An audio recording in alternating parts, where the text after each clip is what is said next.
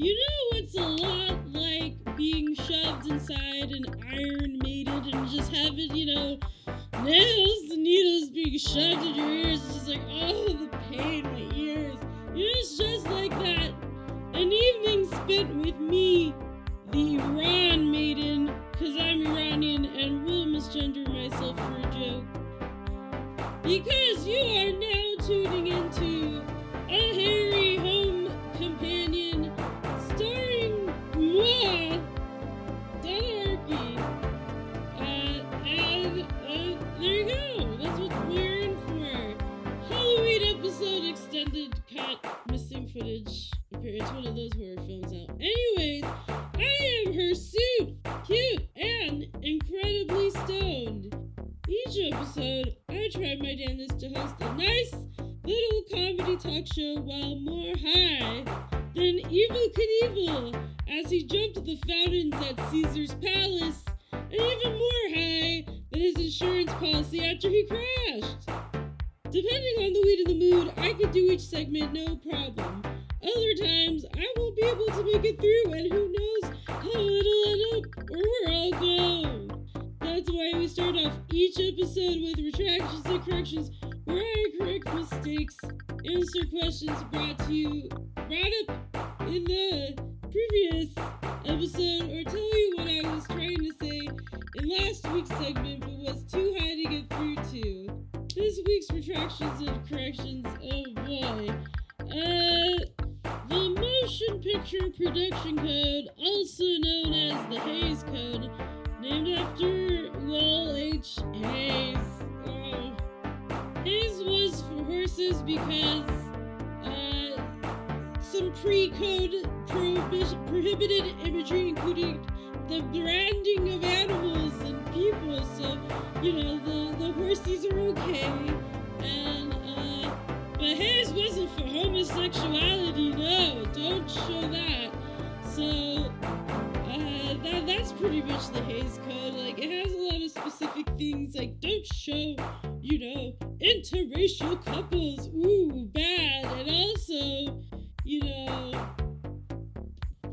very patriarchal things like the deliberate seduction of girls, like, oh, women can't be sexual agents, or men and women in bed together, or excessive and lustful kissing, ew, I agree, gross. We don't want to see smooching, ew. Adults kissing? Get out of here. Anyways, yeah, if you get into it, it really illustrates how the gender, racial, and sexual anxieties of America really, interact and inform each other. Like, sexuality is gendered and racialized, and gender is racialized, sexualized, racist, so on and so forth. So, you really see it happening when you read about the Hays Code, and it was around for a really long time. I mean, the pre-Hays stuff was like, I don't know, I'm too stoned to go back to the Wikipedia page, but it was, it was burbling away, becoming into life, and like a mad scientist of, gender and sexual anxieties and media and stuff like that, coming to life, hanging out, gaining sentience in the late 1920s, but I think before that, pretty sure cinema was like pretty racy. Like, they'd show things, and like you get the figure of the pansy, who was like an effeminate homosexual male who was very popular in film, and people were just like, we want to see him, we want to see the pansy. But then the Hays Code was like, no, he can't come visit you anymore at the Cinematographorium, whatever they call movie theaters and shit back then. As they were calling gay men pansies, they were probably saying something real, sort of saying, moving pictures, because people were like, what pictures are we seeing? Are we going to see moving or non-moving? Because there's still an option now, because, right? I think if someone's like, want to go see a picture, in 2023, we'd be like, oh yeah, a movie. Like, who wants to go visit a gallery and look upon the visage of a maiden by Barbra? No, we know the only pictures that are worth going to see are the ones that flop about and move and come to life. So, whatever. Anyways, you couldn't see the pansy anymore. He couldn't hang out with you from 1934 to 1968.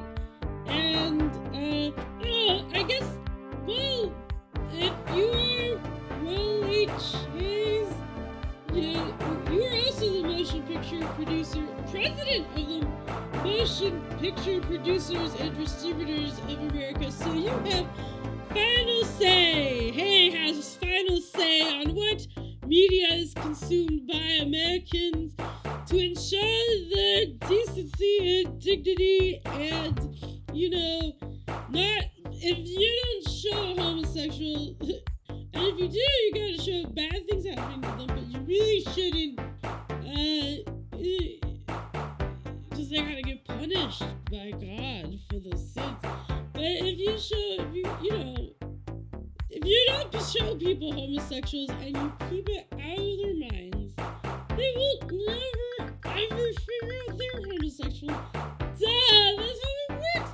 So, Hayes was not for gays. No, against them.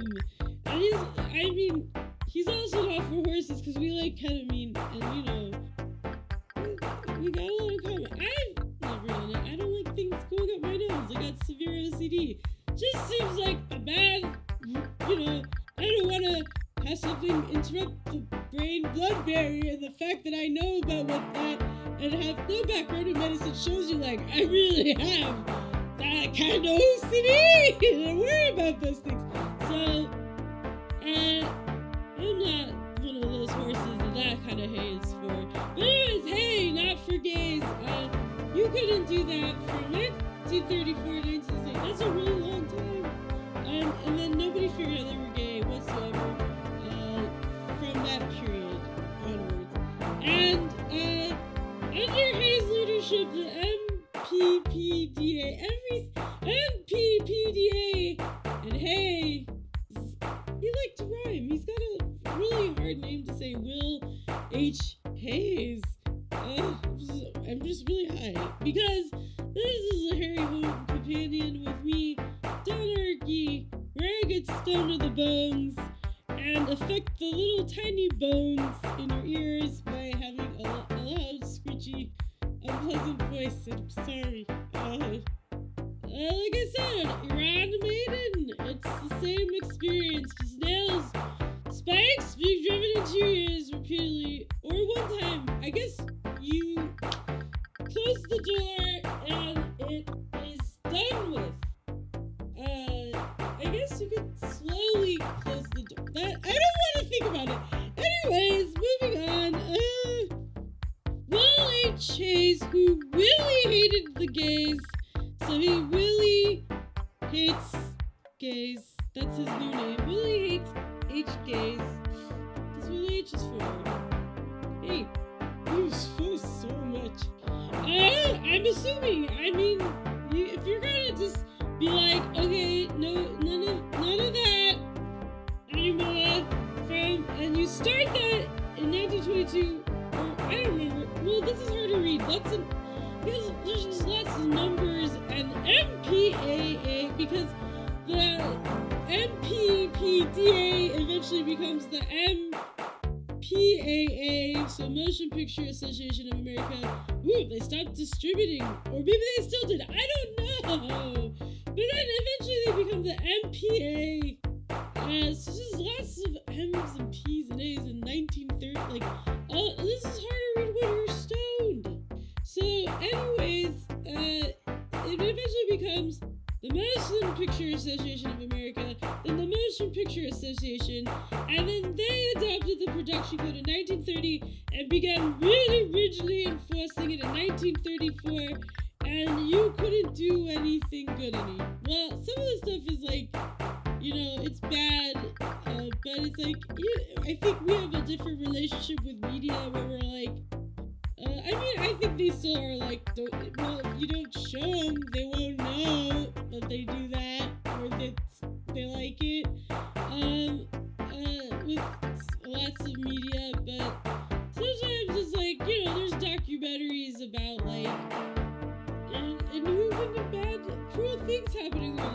okay, well, then I guess, like, if you're gonna, we're gonna see this documentary to raise awareness about whatever, like, you know, anything, like, stuff with animal abuse, like, it's gonna have to be shown, but, you know, but back then they're like, no, you can't even show an animal, like, a cow getting branded on a ranch. So I guess lots of Western films were just like people walking in being like, boy, we just branded a bunch of cattle. I'm tired. Like, if that just comes up in the plot, like they're branding cattle together, then, you know, they just have to be like, well, that, you know, we gotta say that we did it, but we can't show it until 1968, and then you can show all the cattle getting branded. You wanted all the live long day. Harris Ranch Live Cam. It's happening. The Broadway musical on film. I don't know. Well, you can do it now. And then, anyways, we talked about that because why would I talk about anything significant or, you know, important? On that note, something significant and important is Free Palestine. If you don't like it, you don't gotta listen to the show anymore. Goodbye. Anyways, next retraction and correction is that I was incorrect. That it has been, well, I'm always incorrect, clearly. You see how it happens. It just accumulates. It is inevitable. Well, there you go. I was wrong last week, and I am correcting it this week. That it has been 9 years since I traumatized the one-man bandman at Fisherman's Wharf when I was vaginity because I was denial and was like, I'm bisexual, and I'm not. Oh, his hates us all, but, you know, he'd be like, aha, no one's gonna see this pansy for a while. Anyways, yeah, it was a big pansy and light of the loafers, and I was dressed as John Hamm on a dating show in the 90s on a Halloween date with the one-man bandman and Fisherman's Wharf in 2014, and I correctly reported to you that this date took place on the last Halloween parade in the Castro, and that's a whole part of the story. I've already done an episode about it. I'll bring it up again one of these days. I don't know.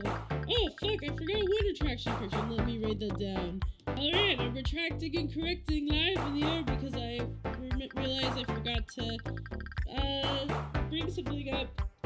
And I was like, oh yeah, I promised to do it last week and I failed because, as you can tell, I mean, as you know, some of you, God, you really are masochists. If you are like another embrace from the Iran maiden once a week, that's what I like to do. I am very well adjusted and have good sleep hygiene. I am good Knievel. I don't know what you are. I don't know any about Knievel. It's going to come up a lot in this episode. You'll see. Anyways, going back to the retraction and correction is that I was wrong. My ills faded, but funny because I pretended to have diarrhea and I dished him at Union Square because I was like, oh my god, of course you're a horrible person. At every show, I won't get too into it, but I will give you another tidbit into the fascinating psyche of the one-man bandman at Fisherman's Wharf. I don't know if he's still there. I don't want to know. I only go to Museum Reconique and I'm just like, oh god. There have been times where I'm like, I think I got recognized, and I was like, fuck. I was just gonna go see him. Also, I guess the retraction and correction happening. If you don't know about Museum Reconique, look it up. It's a fun time. I tried to get a job there once, and I got a really sweet email back. And eventually, they hired someone who is not me. But it's okay, because I have no knowledge of how any of those things work. I was like, I can help the money. I was also just like, what the hell? I'll just send them an email like, can I work here? Can you teach me? Like, can I apprentice under you?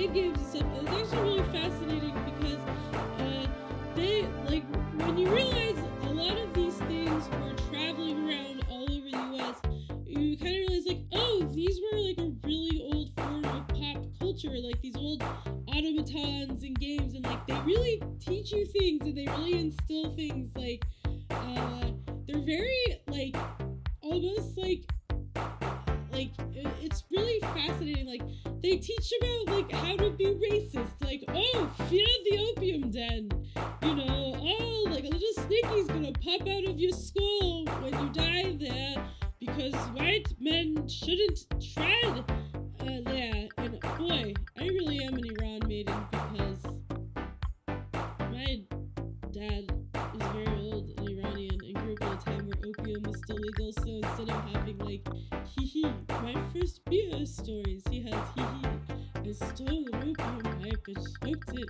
and with my friends, and we accidentally broke it, I mean, I hide it, dug a hole, but anyways, like, it's, like, a really fascinating thing, like, if you're really interested in media studies, it's interesting to, like, go see these automatons and realize, like, wow, like, they just, like, will take them around and instill, like, certain things in people, like, this is what proper, you know, race relations should look like, and, like, stuff like that, so, because, like, you know, people didn't have TVs, they had to really go out and find entertainment, they couldn't just binge watch The Nanny until 4 a.m. like an idiot, a lot more than they should, and that'll come up in another future episode, that I've discovered that The Nanny is Sailor Moon, and that's why it's such a good show, it's just Sailor Moon.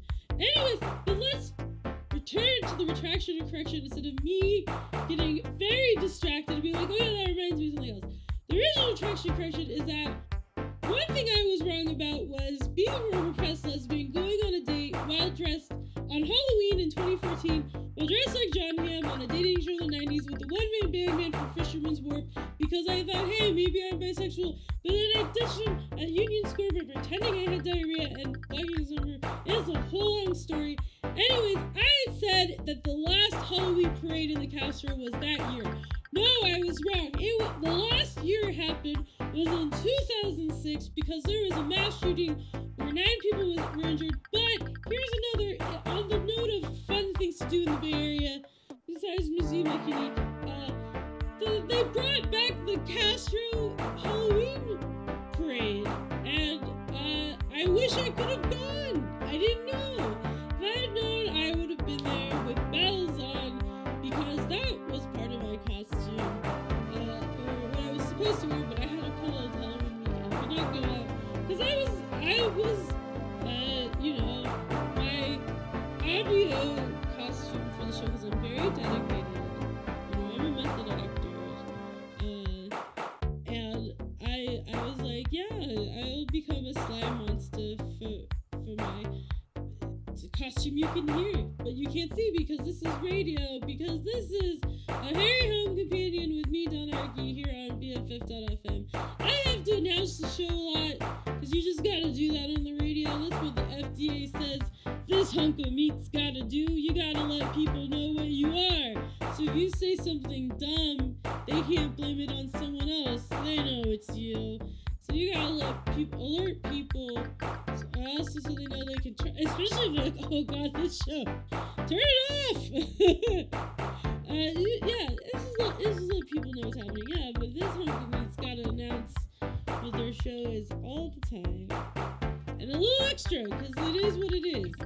Anyways, yeah, you can now go to the Castro, street, you're going to the Castro Halloween parade, and that's what I'm going to do next year on Halloween. Unless there's a show at the Buzzard. That is always a good fucking time. Anyways, oh wait, what if I got sick on Halloween and I miss out on everything because it was the curse of the one-man band man? No!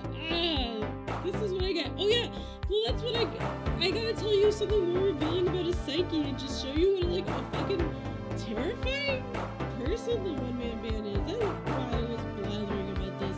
To tell you this, So his logo is Abraham Lincoln, and he's a libertarian and really racist. I didn't know any of this until I got on the date. That's why I was like, I not only am unbelievably unattracted to men, but I am like in a dangerous situation, and I'm going to die. Anyways, next retraction and correction is that if I want to find out who came first, like, because the films Vertigo and Bell Book and Candle, both starring Jimmy Stewart and Kim Novak, were both being filmed concurrently at the same time in 1952. Both are based off of novels, but both, I think Vertigo's based off. Well, fuck it. I guess it's a retraction and correction for next week and another week with Jimmy, because I don't fucking remember what Vertigo's based off of. Anyways, and that's even more fun things you can do in San Francisco. You can go look at things that were in that movie. Anyways, moving on. So they were being filmed concurrently, Bell Book and Candle, Vertigo, and both have a character with one. There's Midge in Vertigo, Merle in Bell Book and Candle. Jesus, a very Hays Code film, because it's like you can't tell people they're gay, so they gotta be witches, and it's about gay people, but it's really about witches, or any other people who are from a marginalized group who have to pass or want to, and the trials of that. But we can't say gay. There's so much witches. Yeah, boy. Anyways, you have Midge in one movie, Merle in the other, but they're both helpful ex-girlfriends who help Jimmy Stewart get the girl, even though they still, like, he's just done them dirty one way or the other. And they're both painters. And I'm like, who was what first? And if I want to figure this out, I have to buy a copy of the play of Bell Book and Candle, and potentially a copy of whatever Vertigo may or may not be based off of. And I am just so damn broke because my life is bad, and it's just phenomenally bad. And I just don't have money. And once I do, I will report to you my findings, and I may have figured something unimportant out, but maybe, it'll keep me busy. It'll keep me from doing something real dastardly. I don't know, I'll figure out something. I can go shoot rats down at the city dump. I can get into trouble. And that's why I always do the donations the way I do, because I'm like, it actually is a problem. You're helping keeping me off the streets and hitting the books, because also when I have money again, eventually I was supposed to start my new job, but paperwork keeps getting messed up, and then someone who does everything goes on vacation for 3 weeks and doesn't tell you. But anyways, so when I have money, I will also investigate the Liberace alien, the potential sighting of a giant UFO shaped like a banana that a giant Liberace came out of and played shows all over Alabama that was reported by a British tabloid as happening, but I don't know if it's like that's what the people in Alabama said they saw, like we saw a giant Liberace, or if like this is like a case of like severe onset British humor where they're like, aha, that's what those old Yanks, those hicks in the country would say they saw a giant Liberace, or they're just like, you know what, fuck it, I don't know what to say, how do I elaborate, how do I embellish the story about a UFO in Alabama? Well, we gotta sell papers, but yeah, there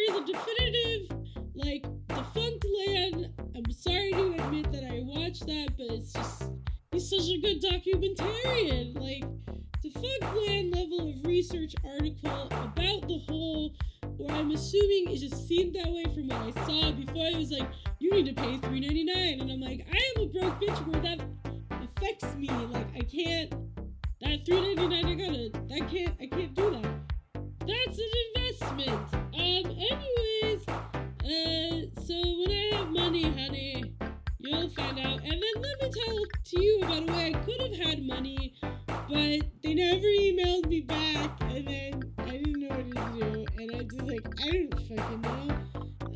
But one thing I promised to read to you was excerpts from the copy I wrote about Boston that I wrote for a ghost tour that hired me to also do a food tour and write copy for them. And they were like, you have to write about Boston. And I realized I have no concept of what Boston is. And also, I said Boston. I don't even know how to say it. I don't know what Boston is. I have no concept or feel for what it would be like. It's also hard to write about because it's like a lot of like, come see the patriotism. And I'm like, but I hate America. Like, why would you make me someone who would never... I like also just hate nationalism as a whole. I don't like it. It's just no good. And I don't want to do this. I don't want to talk about this, but it was really torturous, and it took me forever to write like 3 paragraphs, which I will read to you, and you will see the very homosexual way I have written things, because I also don't know about baseball or sports, and I don't care. I think it's weird, like, you know, it's just a bizarre concept to me. Yeah, they were like, you can write copy about Boston. I was supposed to write copy about all, like, the cool ghost stuff, but they were like, they're a mess. And they kept forgetting to send me it, even though I reminded them. And then I was like, what do you guys think about this? And they were like, what if we never get back to you? And I'm like, okay. Anyways, this is what I wrote. And this was supposed to be one of those things, like, when you look up tour, Boston, summer, you will see me.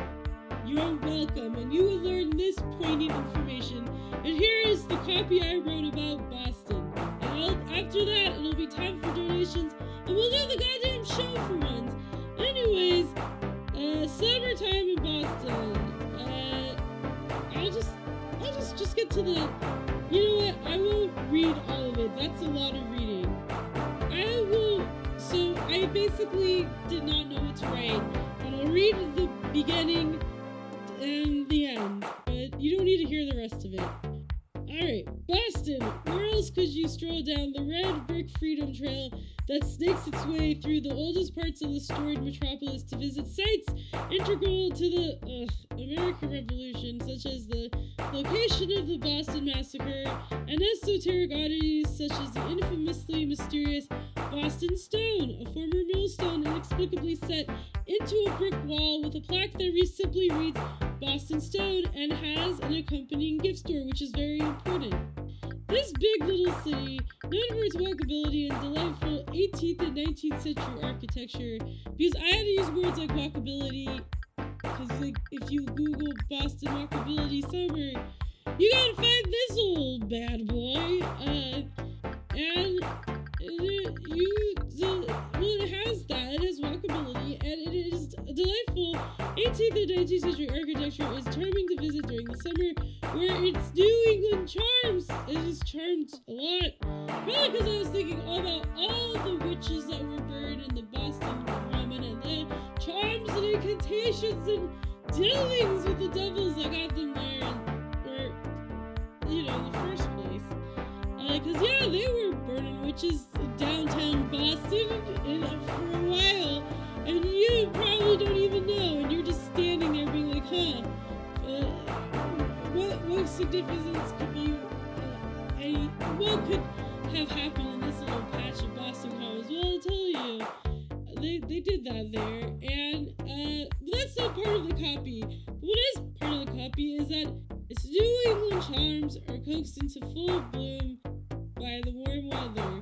Famously known as Beantown, Massachusetts' capital abounds with both year-round and seasonal summertime delights. These delight a lot too. They exemplify the historical and cultural importance of this vibrant and unique burg. And then, this is nuts. Anyways, I'll read you the last part of there's some other parts in here that are alright. I'll just read you more excerpts. You can tell when I just start getting frustrated. Boston, land of many splendors, home of the famous bar where everybody knows your name.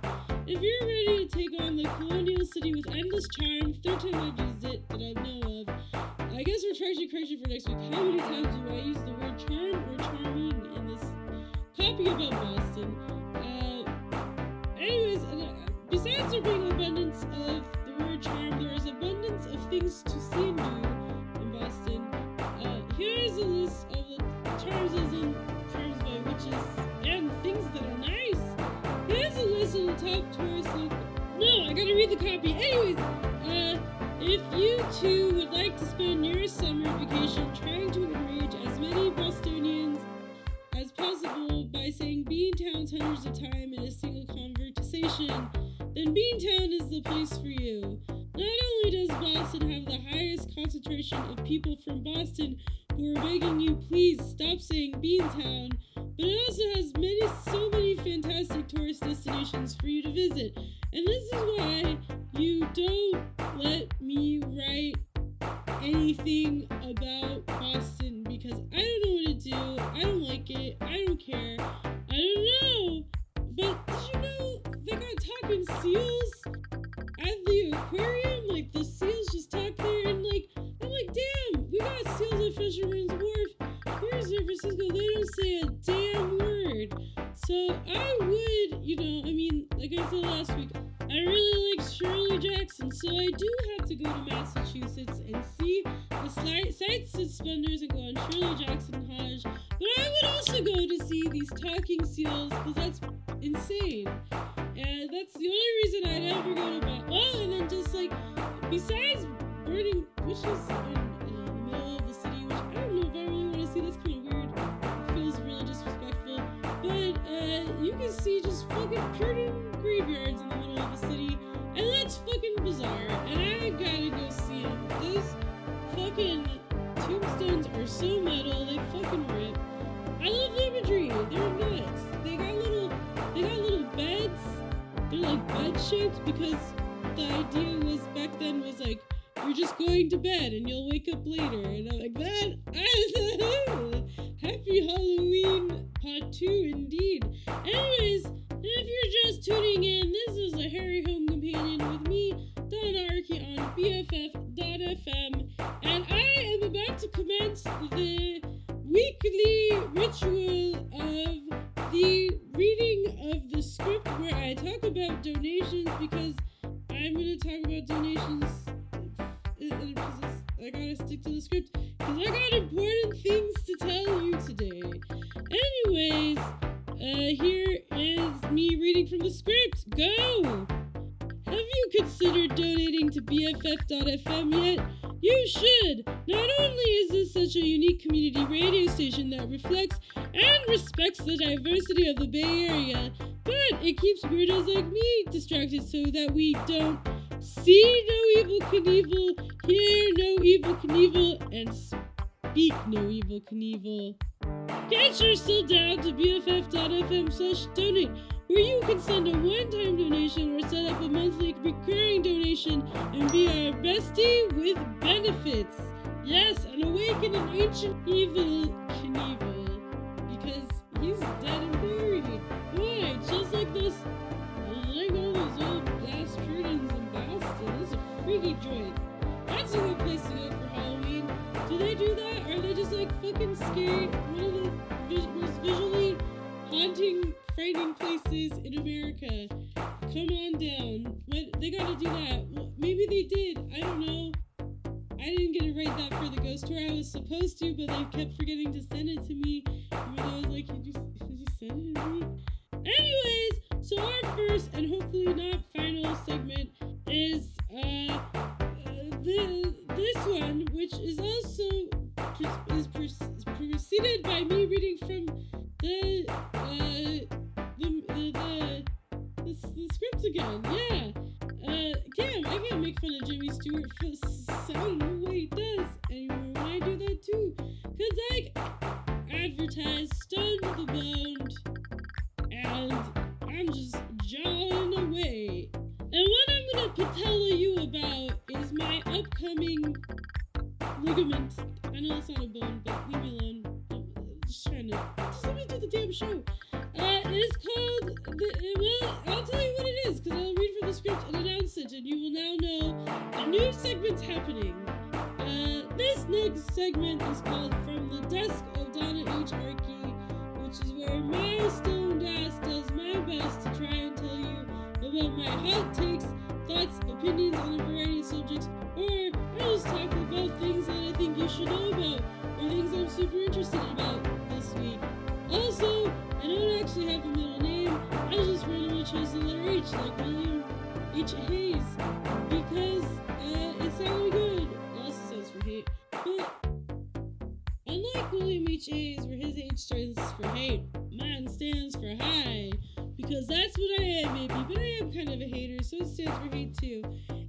And this week, I am bringing to you a very important text, literature, that does have a little bit of a content warning, and I'm like, oh, like I said, we teach children things, and certain stereotypes, and we find new creative ways to do that, and one way you can do it is through jokes, because humor is a kind of a pedagogy, and you could use it for good Knievel or evil Knievel, and in this book, it's pretty neutral, but then they start joking for evil Knievel, because this book is the 1983 classic great American literature, 101 Fast Funny Food Jokes by Phil Hirsch and illustrated by Don Orehek.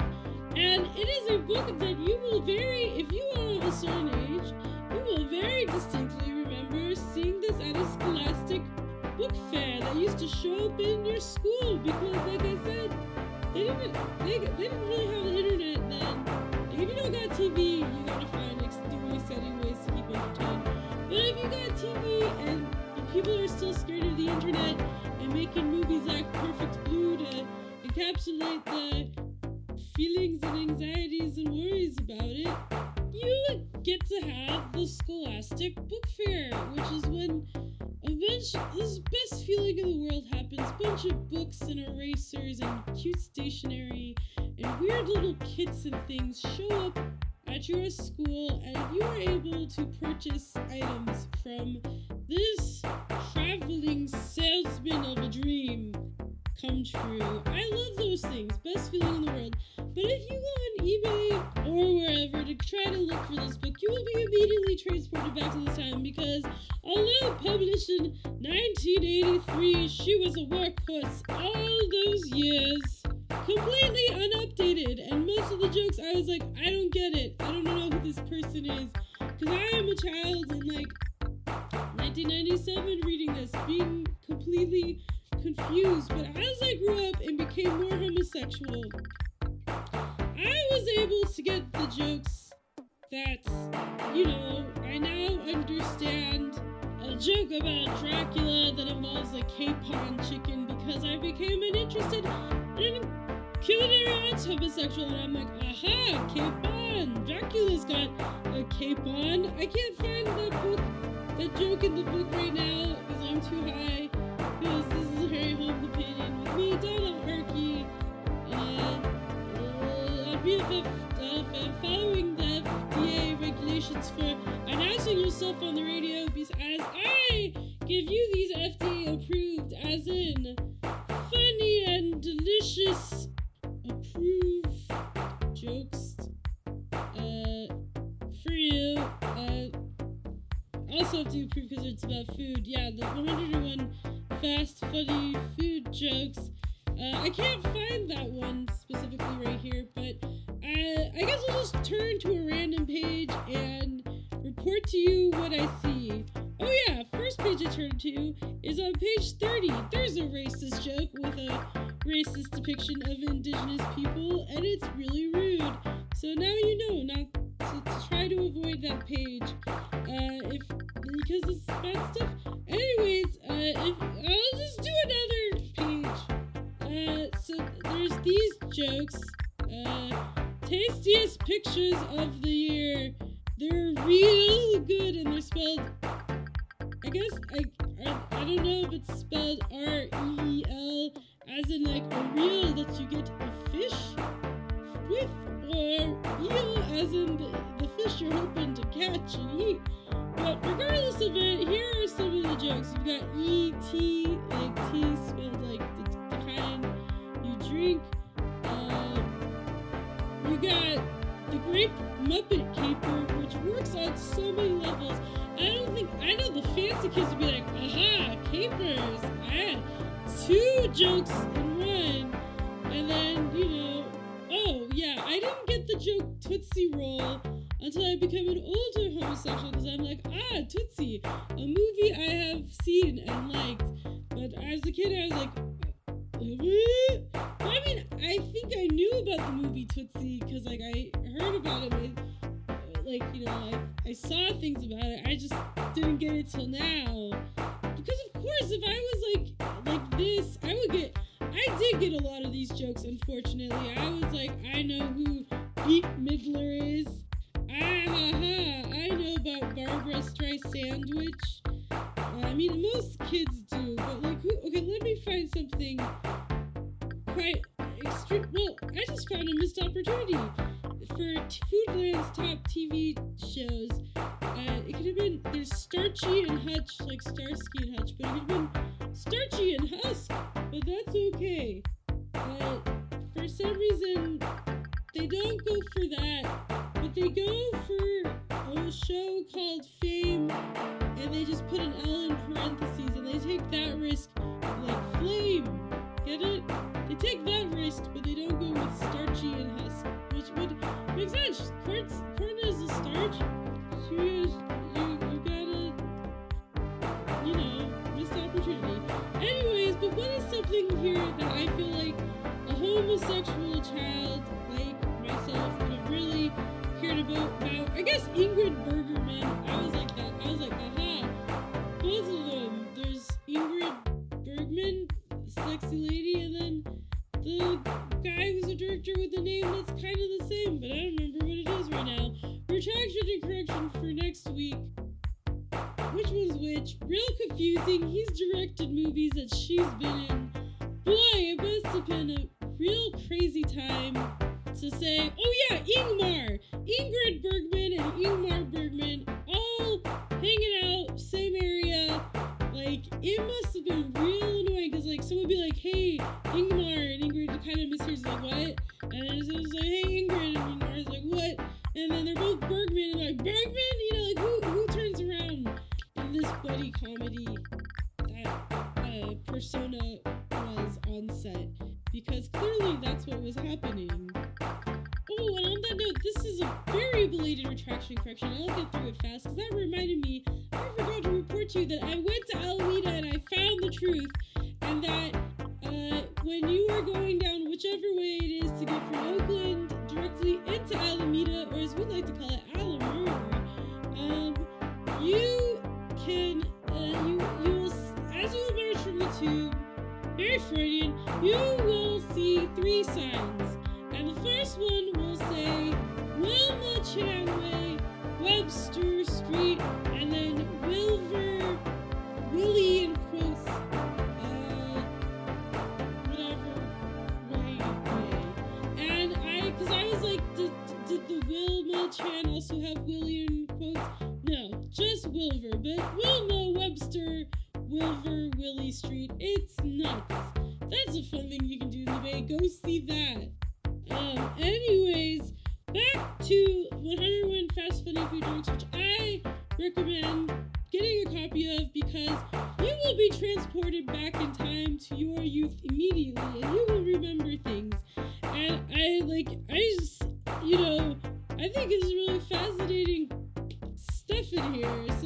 I see where some of my problems began, and I really like this genre of cartoon drawing where like all the like generic male characters just look like they all look like Carl Malden, you know, that one old-timey character actor.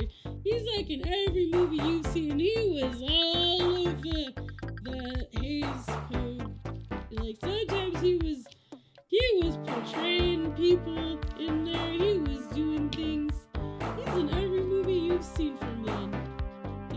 He could be a country preacher with a secret or a blathering villainous buffoon, and you'd believe it. Yeah, but all the dude characters are just like generic. Like here is a drawing of an anthropomorphized burger, and he has big googly eyes and a big bulbous nose and a pleasant smile. Like those are the Carl Malden, man of many faces. Anyways, yeah. What do you call that kind of cartoon? What do you call that kind of drawing? I love it. I feel like I don't see it around as much as I want to, and I do want to see it. But anyways, let me see what else I can share with you from the Foodland's top 10 movie stars. You have Goldie Hawn. Oh, Barbra Streisandwich is in top 10 movie stars and not in like top 10 like music acts. Oh, because you know what? I remember this very distinctly. Lentil came out in 1983, and this book was published in 1983, and so this was like a hip-happening book, like kids on the playground, when they're having their witty repartee with each other, they have to make a joke about Barbra Streisandwich, because we're all talking about her, because we're all talking about Lentil on the playground. So this book at the time was a valuable asset to have, but if you are me, as a kid, you're gonna just be like, I don't get Lauren Bacall. Lauren Bagel. I got that as an adult, as a homosexual adult, but as a young kid, I was like, who's Lauren Bagel? I don't know. I did get the Jane Fondue. Very funny. What else do we got in here?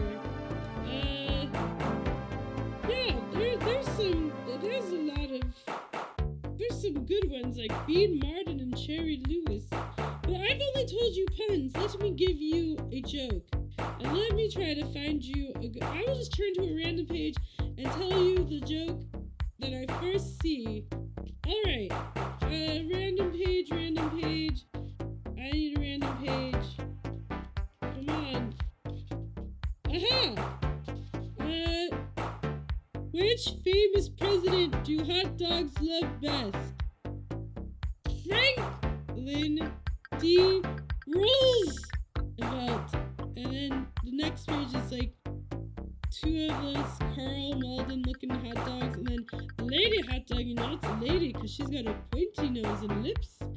And then a very striking picture of FDR, who had his fireside chat, while a different kind of FDR, because I am fucking Donarchy. I'm here with my hellfire side chat with me, the Iran maiden, torturing you until kingdom come, because hell's other people, and that other person's me, because I don't know anyone else that would do anything this stupid weekly. Why do I do this?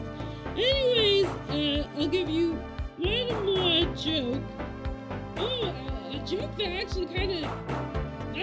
I feel like this is a joke that when you're living in the 90s, you're a little bit like, this is a little dated. And you'll see why. Who cornered the spice market? Herb, of course. Because there's not a lot of people named Herbie. I guess we all used to know a Herb back then. And back in 1983, we all have an Uncle Herb. He's always doing something. Well, that's not true. I'm Iranian. We always have a Bobak doing something. There's always a Bobak up to no good.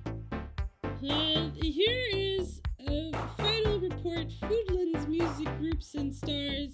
They got Hall & Oates meal, and that's pretty good. My Instagram name is Halal & Oats because it's funny, and also because my phone autocorrect came up with it when I was updating my karaoke song list, because I was trying to put in, like, She's Gone, and because I wanted to karaoke, because I have a list, of course I do, I gotta remember which ones things I'm gonna karaoke, and my phone kept autocorrecting Hall & Oates to Halal & Oats, so there you go. But on that note of Hall & Oates meal and She's Gone, they both were almost gone, because that, you know what, instead of doing more from this book, you now have my advice, go look it up, take a look at this book, Reading Rainbow, whatever. I will now do my wacky fact, which is going to be preceded by me reading from the script unto you. Alright, our first segment is Wacky Facts, Latin name Wackius Facticus. Each week, my stoned ass learns you a weird and interesting fact about every subject possible, from animals to history and everything in between. This week's fact. So, have you ever wondered how Hall & Oates met with the way that we're talking about them with like Halal & Oates and Hall & Oates meal? Oh, they should have done whole! Like the whole of a wheat Hall & Oates meal. And you would think they met in culinary school, but no! I think they wrote She's Gone from personal experience, because they met in the most unbelievably fucked up way. Which is that in 1967, they were in two separate bands. Hall was in a doo-wop street corner group called the Temptones, because, why not just find a way to do barbershop quartet but make it sexy for the times? Because is 1967 kind of late for doing doo-wop? I don't know, but anyways, John Oates was in R&B, and I was in an R&B band called the Masters. Woo, sexy. And they were all at a show together in Philadelphia at the Adelphi Ballroom. And then right before Daryl Hall and the Temptones were about to go on stage and sound like a Johnny Rockets, rockets were launched because rival high school fraternities, which were, according to Hall, or Hall, or Halal, if we're gonna, and Oates already is, they didn't even really, but you know what, they should have just said Hall and Oates, and just let it just be that be the joke. That's already a food joke, like the 101 Fast and Funny food jokes. They could have taken that risk. I mean, they did. They got some good ones though. Like they got the Peach Boys and the Grateful Dead. That's pretty good. Maybe I'm being too harsh. These are the geniuses who came up with I Love Juicy. So there you go. But anyways, the fraternities, according to Hall, or Halal, was they were gangs and they started shooting at each other. And Hall and Oates, also known as Oates, also known as Oates Meal, if we're going with all the food jokes, went for cover. They were like, well, we don't want to get shot at. We are going to hide. And so Hall and Oates both take cover in an elevator. And they just start talking like, oh, it sucks that you didn't get a play either. Where do you go to school? Oh, I go to Temple University. I go to Temple University. And that's how they met. They met during a fucking shootout, hiding in an elevator. And there you go. Can you believe it? I can't. I just thought of like two things they could have put in that funny food joke. They could have had, sorry, I know, I feel like I still want to spend the rest of the show exploring this book. It's drawing me to it. And I'm like, boy, two missed opportunities. They could have had one of the shows be Leave It to Cleaver. Because, if they didn't shy away from making a joke joke about a fishing reel. They're not going to shy away from a joke about a cleaver. And then also they could have had Jack Nicholson be one of the celebrities. But they didn't. They missed out on an opportunity. There's some, yeah. I wonder if I can think of anything good. Like, who's a celebrity? Barbra Streisand, no. They already did Barbra Streisandwich. Fava Bio? Like, fava beans? Bio? Who else is a celebrity? Let me just Google the word celebrity. I'll just look at the cast of Lentil. No, it's Barbra Streisandwich.